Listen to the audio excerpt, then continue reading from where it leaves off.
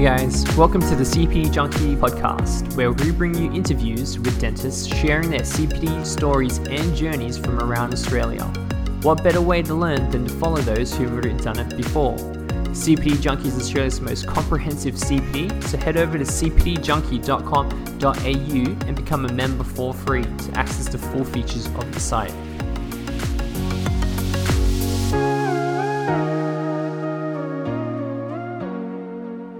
I'm your host, Lawrence Stone, and tonight we are joined by Dr. David Attia, Fellow of the International Congress of Oral Implantologists, Master of Oral Implantology Supervisor of the Goethe University, Germany, core faculty instructor and lecturer for the Austro-Asian College of Dental Practitioners, Board of Examiners on the Cambridge Academy of Dental Implantology, Excellence in Orthodontics and Dentofacial Orthopedics clinical instructor, EODO Sydney. Dr. David Attia, welcome to the show. Nice to be here, man. How are you? Good, thanks. So some of our viewers probably know of your journey through your previous guest appearance on, the Dental Head Start podcast and the Newbie Dentist podcast. However, for those that haven't, tell us about your CPD journey. Okay, so where to start? I finished dentistry on the Gold Coast in about 2013. And I always sort of had an idea of what I wanted to do and how early I sort of wanted to do it. And I began that journey doing some orthodontic training, as well as some mixed weekend courses here and there in pros and a little bit of implant restorative work. I wanted to finish that ortho diploma before I jumped into anything else too heavy. From uni days, I was a little bit more surgically driven. So there was always that on my radar and something that I really wanted to sort of begin a journey on. But because I had committed to a diploma in orthodontics, I thought it'd be wise to sort of finish that or the majority of that before I ventured out into other disciplines. So I finished that in around 2015. I had done some surgical training in implants, inspired by one of my mentors and one of my teachers and employers in Townsville. And after a year of doing implants under his guidance and his mentorship, I thought it was time to get some more solid clinical knowledge as well as biological foundational knowledge in implants. So I decided to do a master's in implants in Germany through Goethe University. That began at the end of 2016 till about halfway through 2018. And during that time, I was in Germany 3 or 4 times over that period, but I was always doing other courses. I was always doing, if a speaker came out from overseas to Sydney, I would go and see them. If there were online courses, I'd enroll in online courses. And I think the direction from my clinical work sort of went towards more the surgical realm. As soon as I started to do a little bit more surgery, I realized that this is what I wanted to do. What I wanted to do more of. I still feel the importance of that ortho diploma in every single day clinical practice.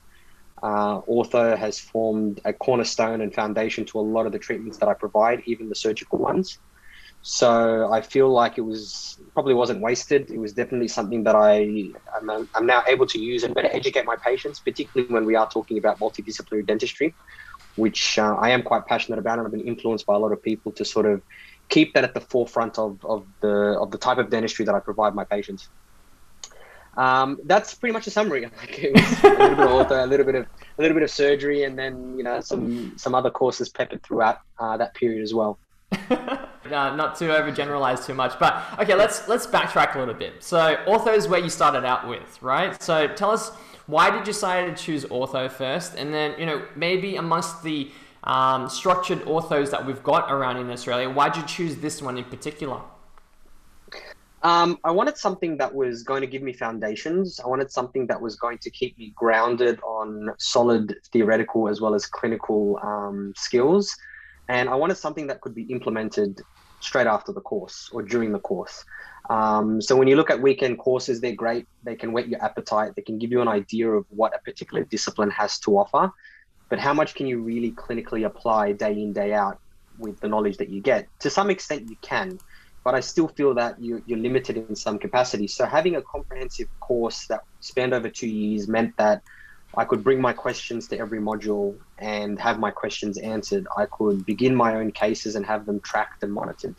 I could get feedback as I was doing my cases, as I was, screening for patients for cases, and I could also be guided on which cases not to touch and which cases would be suitable for my experience level. So I think a mini residency style program at that point in time was probably right for me.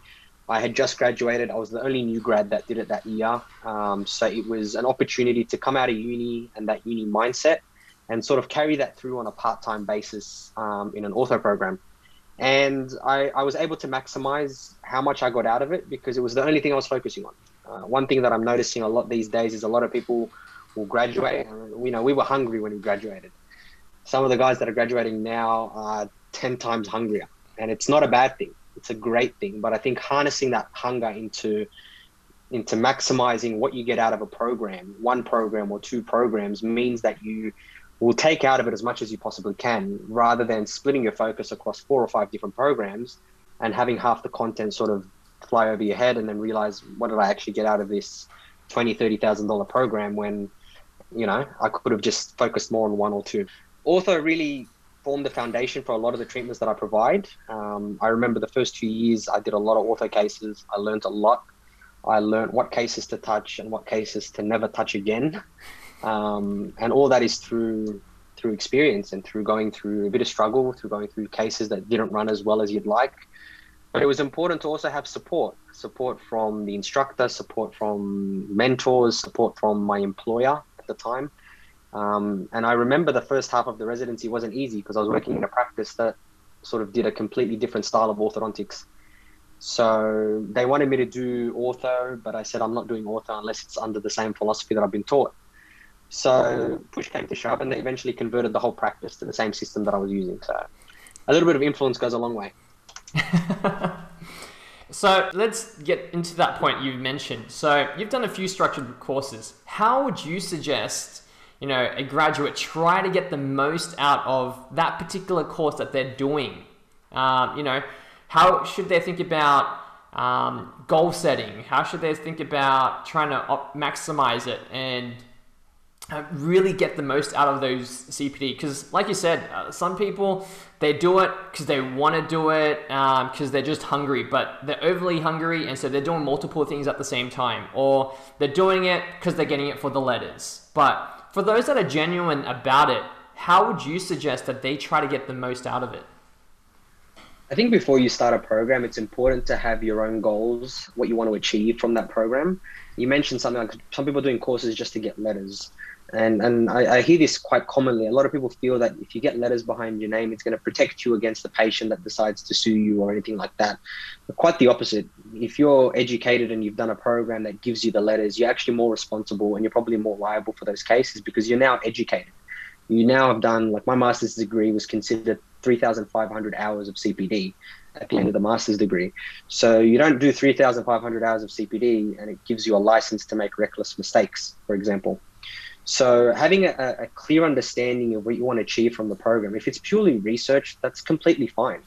As long as you're going into the program and wanting to maximize the amount of research that you can do during your 2 years or year and a half or whatever it is, completely fine. If you want to gain as much clinical experience and clinical knowledge as possible, then pick a program that will give you clinical experience, that will give you clinical knowledge, that will give you one-on-one supervision to allow you to be able to execute the cases and apply the knowledge that you've been taught to a high standard with a feedback loop. Like with orthodontic residency, we were presenting our cases every module, and we were also presenting follow-ups of our cases every module, which meant that we could see if a case was tracking well or not. In the surgical programs that I teach, patients have to do a pre-treatment form, and that needs to be approved before they touch the patient. Once they've done the surgical aspect, that needs to be reviewed and graded and feedback given. And whether or not they're capable or able to move on to the next stage is determined by how well their planning was and how well their execution was of the surgery. So it's constant feedback from those people around you. And you've got to be prepared to get that feedback. When you've paid $30,000 for a course or $20,000 for a course, sometimes there can be a tendency for instructors to sort of keep patting you on the back and pushing you towards, yeah, everything's going right, everything's going well. And, maybe the feedback that you get might not be as critical as it needs to be. And I'm a big believer of constructive criticism and being able to take it, because I think if you can receive feedback well, you will then be able to look at your own work critically. You'll be able to analyze your own work critically. And that can be difficult because we like to look at our work in the best possible light. And that's usually through our own two eyes. So it's important to sort of have somebody who keeps you accountable, keeps you on your toes, and challenges your mind. Just because you've done something right once and it worked doesn't mean it's necessarily the right way to do it. We all get lucky. I pray before all my cases, and I pray that all of them go well, but that's not always the case. So when things don't go well, it's important to be able to look at our work in a critical sort of eye. And is that how you kind of use that mindset to kind of determine these are the courses that you wanted to pick? Yeah, I mean, look at the educators, look at the people teaching the courses. It's a really, really big indicator of whether this is a program for you. Does this person align with your philosophy of the type of dentistry that you want to provide? Usually these speakers have done courses before, and it's very, very easy to see what courses they've ran before. So you can sort of get a bit of feedback on people who've done their courses in the past. There's a lot of great programs out there, a lot of great programs by many, many educators. Everyone runs a course now. So there's a lot of education that's at our fingertips. It's picking the course that's right for you and that's right for your philosophy, and sort of have a roadmap of where you want to be, where you want to end up at the end of that program. And one word of advice is it never finishes with one program, it never finishes with one course. There will always be another and another, and you'll always be able to gain something out of those additional courses. It's just a matter of how much you want to spend, how much time you want to invest, and really what you're trying to get out of it. But then if you look back, you never really regret all that time and money that you've spent into it because you've gotten so much out of it. No, you'll learn one tip on a weekend course that you've paid $5,500 for, but it'll save you a lot of time, money, heartache, sleepless nights because of one tip that you picked up. So I'm a big believer of as much education as possible, and I don't think any education goes to waste. I mean, you've also joined some study clubs in the past. How have you found them? Some of the online study clubs are less interactive. So, Dental XP Online, for example, ITI Study Club, they're a bit more self-paced, which means that there's not much real accountability there. Maybe I'm not as disciplined as doing the online stuff as some people. I do really love in-person stuff. I do love structured learning. I feel like having that accountability and that structured program means that you have targets that you need to hit, and you have objectives that you need to complete, and you need to complete them to a certain standard, which means that it's not just pay your money, here's your diploma, or pay your money, here's your certificate. It's no, I'm being kept accountable. I'm earning my way to the education that I want. And I'm also going to remember the things that I've learned, because I'm going to be criticized and scrutinized for anything incorrect that I've done. And that's how we learn. We never learn from our successes. We always learn from the cases that didn't run 100%. And the cases that could always be better. And every case can be better. If you were doing all your cases at 100%, then it's probably time that you look for a different career or you retire, because you've mastered dentistry. So your documentation and clinical skills are amazing. What were some of these courses that you took? What inspired you to take it to the next level? I mean, there's clinical dentistry, but then there's artistic clinical dentistry. Look, I got introduced to photography actually at the EODO program. And it was more so out of fear. We were told that if your clinical documentation is not foolproof and you have a case that goes wrong, we're not here to help you.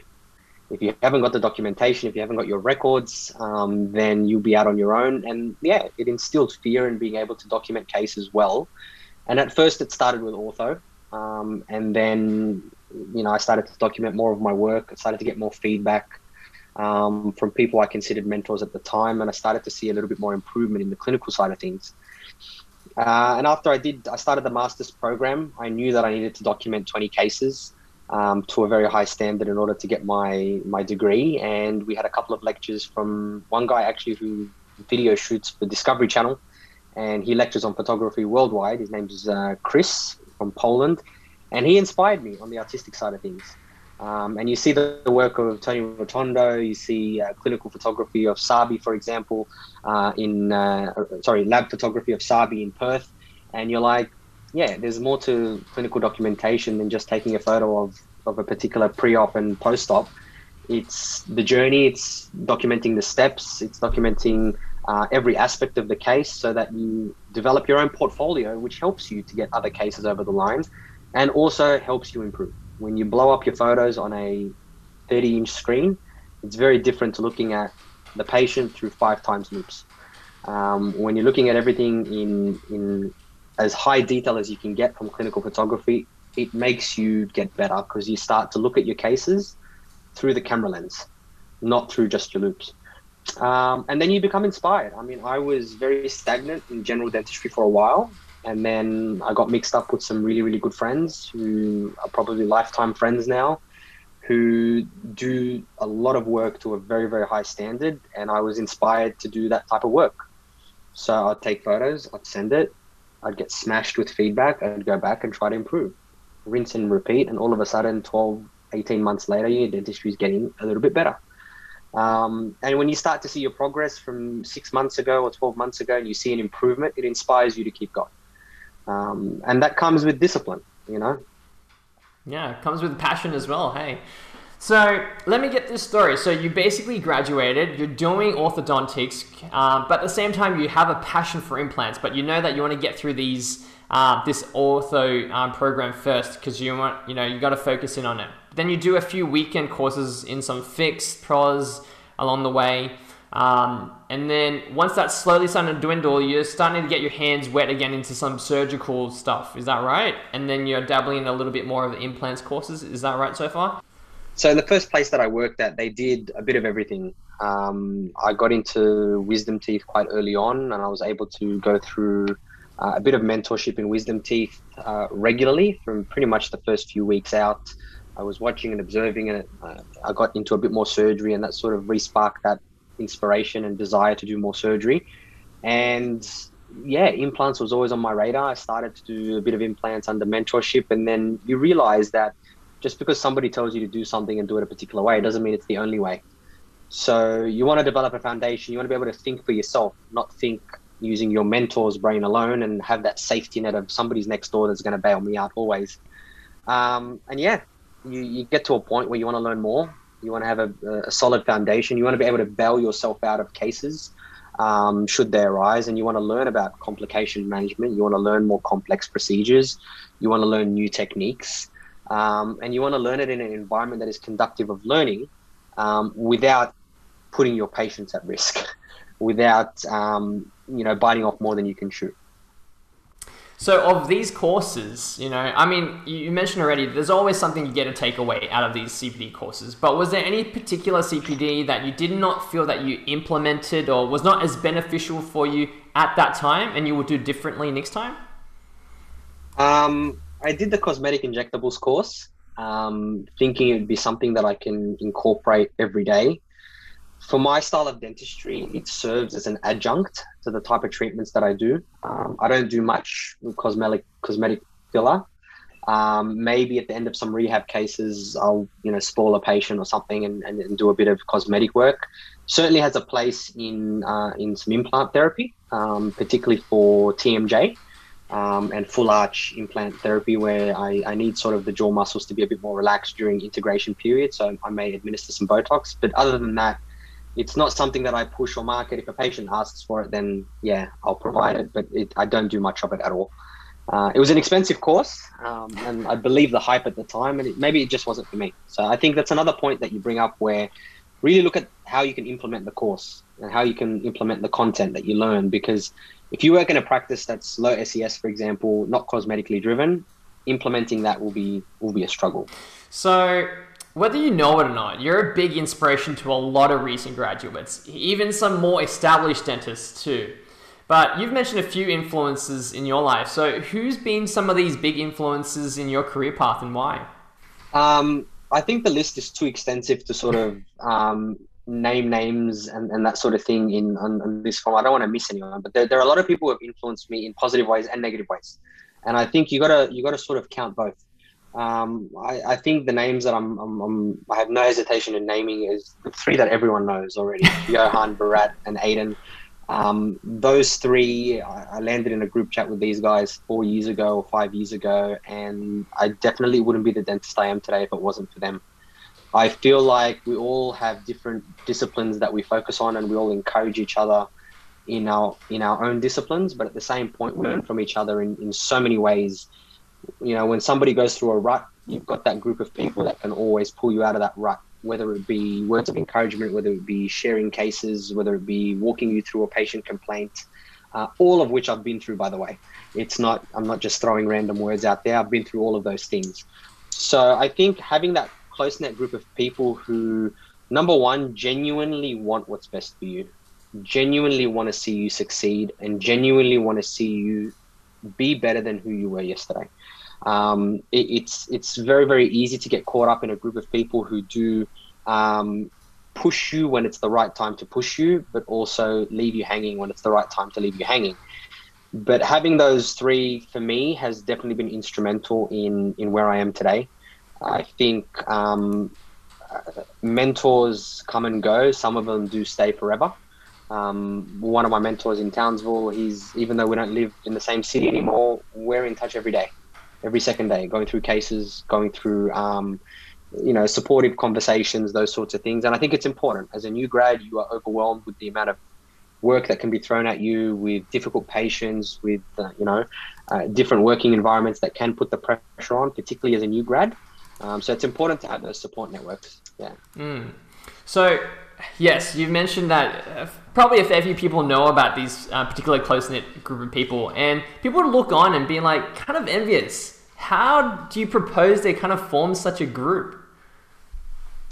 Well, I just landed in one. That's just how it happened. Look, Bharat I'd known for years. I'd known Bharat probably before. I definitely knew Bharat before Johan and Aiden. But we connected just by coincidence through social media. We sort of align with each other. I think it's important to find people that align with your philosophy, with your way of doing dentistry, with your passion, with your motivation. Having the same drive and motivation means that you're both going to be pushing each other when you don't want to be pushed. And that sort of means that when you do slump and you go through slumps, you have that person that's going to pull you up, and not somebody who's at a completely different level, whether they're way more motivated than you or less motivated than you. Both scenarios won't help you in that period of time if you're not on the same level, you're not on the same page, you don't have the same goals or aspirations or passion. So I think, when you meet people and you talk with them, just like how I ended up in that group chat, I sort of clicked from the beginning. These people had the same drive, the same passion, the same inspiration, the same desire to learn at the expense of constructive feedback. You give some people constructive feedback and they're in denial, and that's completely fine. That's their way of taking feedback. So I think because we were very, very similar in all those aspects, it meant that the relationship was never one way. It meant that we always genuinely wanted to push each other to become better. And it meant when one of us was slacking, the others were picking him up. And we look at our dentistry from 3 years ago, 4 years ago, and we look at it now. And we thank God for each other, because that's one of the main reasons why we're doing work that we're doing. And there's still a lot of room to improve. You also mentioned having a good mentor at your workplace. Sharing cases with you. Some owners like to take on all the big cases, but your particular mentor didn't. Not only did he watch over you for the first few implant cases that you mentioned in the past, but he shared cases with you to work through it progressively. What's your thoughts on trying to find that mentor? I think it's hard. I think especially during the times that we're living in at the moment, where those big cases or those complex cases aren't always readily around the corner. It can be difficult to have those cases, be able to take on those cases in every working environment. I think for me, the relationship with Matt was very simple. Is if you can work up the case and you can show me that you can do it, and you have your plan A, B, and C and your contingency to get out of anything that went wrong, then I'm happy for you to do the case, and I'll support you and I'll assist you for the case. If it's a case that's a little bit beyond you, then how about you book it in with me and you assist for the procedure once, twice, maybe 3 times, until you feel confident enough that you can take on a case with me assisting you. And that's exactly how it was. At the beginning, Matt actually assisted me for my first 47 implants, to be exact. The first implant I did on my own, he was in the US. And I didn't sleep the night before. because I didn't have that psychological security of having my mentor next to me or in the room next door. But there comes a point where you need to have that leap. And being able to have that leap in an environment where you know the boss has your back if something goes wrong, within reason, of course, but also to be able to say, you know what, I've been assisted 47 times for this procedure. It's no different. I've worked it up. I've done my plan A, B, and C, and I've always got somebody to bail me out if need be. So I think by showing Matt that I was able to work up the cases, document my cases so we can review them, it was easy for him to say, yeah, take on cases. And it wasn't just me. Look at all the people that have worked for Matt. Andrew Cheng's doing phenomenal work. His other associates are doing great work. He's a mentor, and he has no hesitation in giving patience to his associates, as long as they're put in the work. It's hard to expect any more if you don't put the work in. So I think it is a two-way street. If those new graduates that are listening are in a practice where they are putting in all the effort, all the hard work, and they're not getting reciprocation, it may be time to look somewhere else. I'm not saying you're in a bad job. I'm saying if you have a desire to grow and learn at a pace that is reasonable for your skill level, and somebody's holding you back, somebody's in your way from progressing, you don't let anyone get in the way. Nobody's going to look after you as much as you look after yourself at the end of the day. I think that's a good point to kind of lead into my next question, which is, you've got so many successes, but there's struggles along the way. So for some of our viewers that might not know, could you talk to us about any particular struggles? Yeah, I mean, we all have cases that don't go well. We all have treatments that don't go according to plan. We all have patients that are unhappy at the end of treatment. For me, my first struggle was at uni. I actually, in second year and third year, I failed SimLab. And in third year, I didn't think I had hands for dentistry. I didn't think I'd be able to make it through. And even if I scraped through, there was always that thing weighing on my shoulders that I just scraped through. I just passed through SimLab. And psychologically, it affected me to a certain extent. I got one of my clinical supervisors talked me out of a job because she didn't feel like I'd be suitable for the job. I actually got offered a position, and within a week, it was taken away from me. So you got to take what's yours, and you got to put in the work and sort of strive for what it is that you're after, whether that be a job, whether that be a skill that you want to learn and master. You need to pave your own path and have the people around you that are willing to support that. There will be people that don't want to support you, and that's completely fine. And you welcome that, because that will give you that'll shape your character and your personality to be able to handle those situations better the second time and the third time that you face that. So it's important. It's important to look after yourself, and it's important to seek out those people who genuinely want you to do well. Yeah.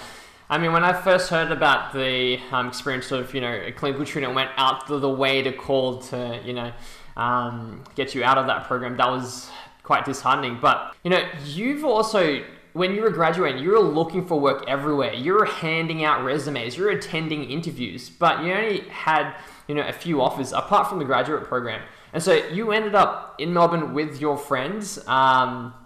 But let's talk about that, because a lot of graduates feel the same. When they're trying to look for work, that's a difficult, especially when you've said you've done all of these things and and you end up having to go out of Sydney, which is where you wanted to go after you had graduated.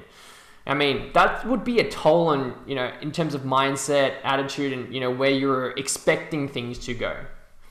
What can you say to the new grad that's probably going through, or graduates at the moment that are going through that same kind of motion? They're applying everywhere, but they're not going where they ended up going. Wanted to go, sorry. Look, I think there's some compromises that you can make on a personal level, and there's some that you can't make. For some people, for example, if they're from Sydney, they need to be back in Sydney, and that's completely fine. To find your ideal job where your heart is set can be hard. And being able to compromise on that is something that you may need to rethink. I think job opportunities are getting harder and harder because, let's face it, it's getting more and more competitive. Graduates are coming out and applying for jobs with portfolios of cases they've done at uni. And it's great to see, because there's inspiration that's sort of funneling down this social media that's become so easily accessible. that it's forcing graduates to go ahead, or undergrads, I should say, to go ahead and start documenting their cases and presenting their work.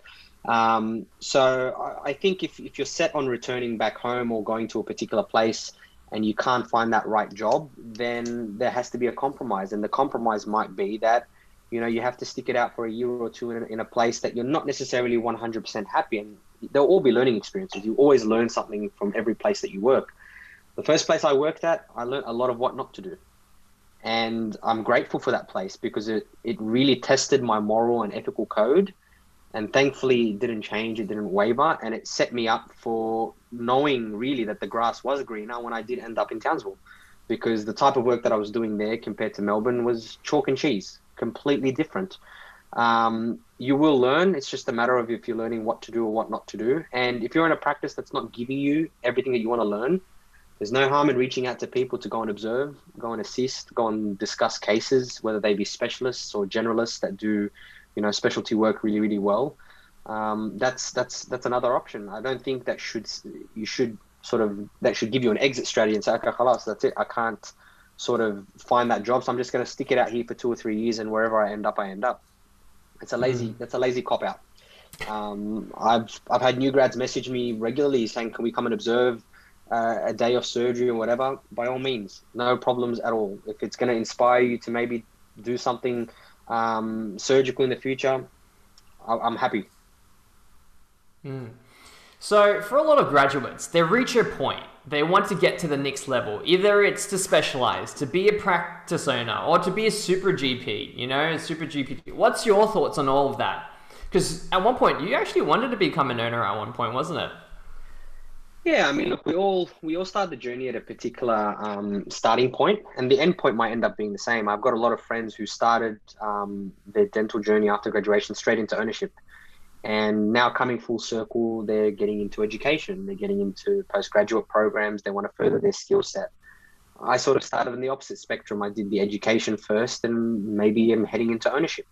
So there's no right or wrong. I think understand that your attention and the amount of effort into either option is immense. I can't speak from a practice ownership point of view, but from what I hear from friends who are owners, that carries its own stresses and its own sort of tolls, as does CPD and further education, etc., etc. So yeah, I think it's important to have a clear path of where you want to go and be flexible for change from that set plan. Plans don't always go according to how we originally put them in place. So it's important to be able to adapt to whatever situation it is. I wanted to come back to Sydney. I ended up in Melbourne. And then after Melbourne, I ended up in Townsville. If you had told me 10 years ago I would have ended up in Townsville, I would have spat my water out. Do you know what I mean? So yeah, it really comes down to adaptability and what you want to achieve and what you're willing to sort of sacrifice in order to achieve that. Talking about trying to, sacrificing and stuff like that to reach your goals, what's your ideal clinical or non-clinical day look like in 5 years' time? And, what kind of CPD do you want to do to get to that point? I still enjoy general dentistry. I think for me, an ideal day would be a morning of surgery, followed by an easy afternoon of either a bit of implant pros or a little bit of just general work that's calming, whether it be fixed pros or whether it be just some general dentistry. I think doing 3 or 4 surgical days a week, I notice the toll that it can have on you mentally and obviously physically as well. So an ideal day would probably be a mixture of majority surgery and an easy cruisy afternoon of something else.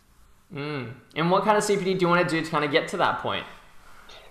I think CPD plays a part, but also the way you structure your days and the way you sort of, for an associate, I'm an associate. I'm working out of 8 clinics at the moment in Sydney. But for me, the way I structure my days and the type of procedures that I offer. So naturally speaking, if I'm doing more surgical work, then most of the work that's coming my way is going to be surgical. And I work in clinics where not many people do surgery in those clinics. So what's being referred is surgical work. If I'm in my own clinic, then it's about building a team around you that can pick up the slack where you don't necessarily thrive or you don't necessarily have a strong suit. I used to do a lot of ortho. I don't do much ortho anymore. So if it was my own clinic, I'd have somebody who's very passionate about ortho. And I would do cases together. Instead of me doing the ortho, the implants, the restorative, I would have somebody do the ortho because that's their passion. And who am I to take away somebody else's passion, right? Let them do the ortho, which is what gives them fulfillment, not just financial reward. I think satisfaction comes in many forms. Finances is one, but I think having fulfillment in the work that you're doing is always going to be worth something, even on the days when you're not making money. You know, if the sole purpose is to produce high numbers, on the days that you don't, you'll go home very sad and upset because you didn't hit your number one goal. Whereas if your number one goal is to do great ortho or great surgery or great pros, and you don't have such a high financial day, you're still happy because you've done the work that you love to do and you've done it to a standard that makes you happy, makes you smile, and you've looked after your patients, and you'll always get satisfaction out of that. The money will follow. The money will always follow. Social media, particularly Instagram, was where a lot of our generation kind of consumes content. You try to use that platform for good, for educating a lot of dental peers. But what are your thoughts on it now, and how the social media environment is, fast changing and becoming maybe a bit more of a marketing tool now? I think social media, when used for good, can be a very, very powerful tool. I think if it's a means of inspiring people to do better work, if it's a means of inspiring people to take on more courses or to upskill or to learn from others or even to reach out and ask questions, then social media is fulfilling its purpose. You get to a point where you realize social media goes the other way, where it becomes, we're doing dentistry for the gram, or we're doing dentistry for public applause, or we're doing dentistry for public recognition. It's at that point when you start compromising patient care, or you start to compromise on your clinical work for the sake of Instagram or for the sake of Facebook, that it can become a little bit more of a toxic environment. I think social media is great at if you're looking for inspiration, if you're looking at having something spark your interest in another discipline or whatever, I think it's great. But I think it also comes with a grain of salt. Don't believe everything you see on social media. Remember, everyone's social media is a highlight reel. People are posting the stuff they want you to see. People are posting the cases that they have the answers to when they get asked questions. So it's important to take that with a grain of salt and to realize that don't believe everything that you see, but at the same point, be able to put up your own work and accept criticism. I remember posting on Facebook for the first time. I got cut at the knees time and time again, and I was posting for the wrong reasons. I was posting to show off my first implant or my first full arch or my first whatever. And I would get broken down at the knees from keyboard warriors halfway across the world. And that was fine. I was able to take it. I was able to grow from it, but it puts you down. You get into a rut, and then you don't want to do those cases anymore because you feel like you're doing something that you shouldn't be doing. And you can get into the mindset of comparing yourself to others. End of the day, the more you compare yourself to others, the more it's going to bring in self-doubt. The more it's going to cause you to want to bend the rules or want to bend your clinical morale to fit whatever you're seeing on social media to make it so you can fit in on social media. I think it's important to look at your own work and compare it to your own work from 6 months ago or from 12 months ago. And I do that regularly. I'll go back on my Instagram feed and scroll back 8 months ago, and I'll be like, I really did this case? What was I thinking 8 months ago? And I think that's the mentality that you have is social media is there for inspiration, and you compare yourself to who you were yesterday, not who somebody else is today. That's straight out of Jordan Peterson's 12 Rules for Life book. It's important to be able to compare yourself to who you were, because at the end of the day, who are you competing against? Are you competing against the other Instagram influencer, in inverted commas, or are you competing against yourself? And what is the goal? Is the goal to be Insta famous, or is the goal the ultimate betterment of your patient? So it's important to sort of have that mindset. And you know what? You won't make everyone happy. There'll be people that won't be happy with what you put out there, and there'll be people that will criticize your work, and that's completely fine. Just like you can't be everyone's dentist, you can't please everyone. Your parents were teachers at one point, right? Is that what led you to becoming a teacher now in multiple different roles? Dad was a teacher. So I think for me, going through the cases that I've gone through and the failures and the complications and the compromised results that I've gone through sort of leads you to want to be able to pass that on. You don't want somebody to go through your mistakes. We learn from our own mistakes, but we also learn from others' mistakes. And I feel like for me, the first time I did teach was actually when I was in first year uni. I was tutoring just high school students, chemistry and biology, I think it was. And somehow I was able to communicate in a way that was receptive. And one of my students actually said to me, "You're a great teacher. Why don't you consider teaching?" I never thought of it. And then, 12 years later, here we are. And sometimes what I say sticks, sometimes it doesn't make sense. Fair enough. So just to wrap it up, do you have any words of wisdom that you would like to leave for the budding young dentist? I know there was so many nuggets along the way here, but if there was any other words that you want to leave out for them?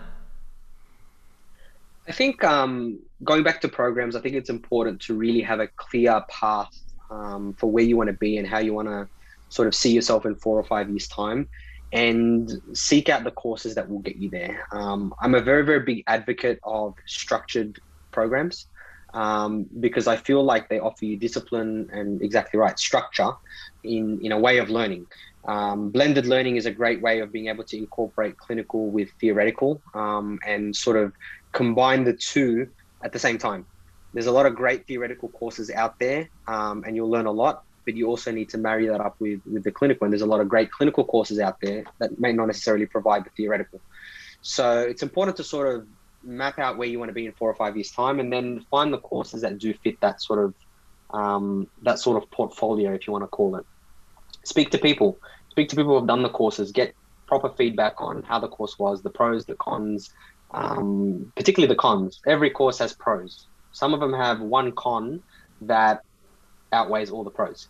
So it's important to be able to critically evaluate the programs, the speakers, the educators, etc., before you find yourself in a course that you end up saying, "Oh, I wish I didn't do this course." Very rare. There's a lot of good courses out there. It's very rare, but at the same point, it may not fulfill your goals from that course. Yeah, so sometimes, previous presenters have talked about trying to relate it back to what they're offering at the workplace as opposed to something that might not be. Otherwise, you don't see the clinical benefits of it. Well, David Attia, thank you for coming on the show today. If you can let the people know how they can find you or what's kind of going on in your life. You can reach out to me on Instagram. My Instagram handle will probably be on the video somewhere. Just send me a text message. I'll probably get back to you in 24 to 48 business hours. So that might be a week or so. But I promise I'll get back to you. I make a habit of actually responding to every message and every comment that's on any post. So I will get back to you. If you have any questions about courses, any questions about cases, I'll be happy to discuss or even pass you on to people who are way better than me at speaking to you about those cases or those courses. David Attia, have a good night. Thank you. You too. If you like this episode, drop a comment below on your favorite part or leave a review. Don't forget to share it with your friends, and we'll see you in the next episode of CP Junkie Podcast.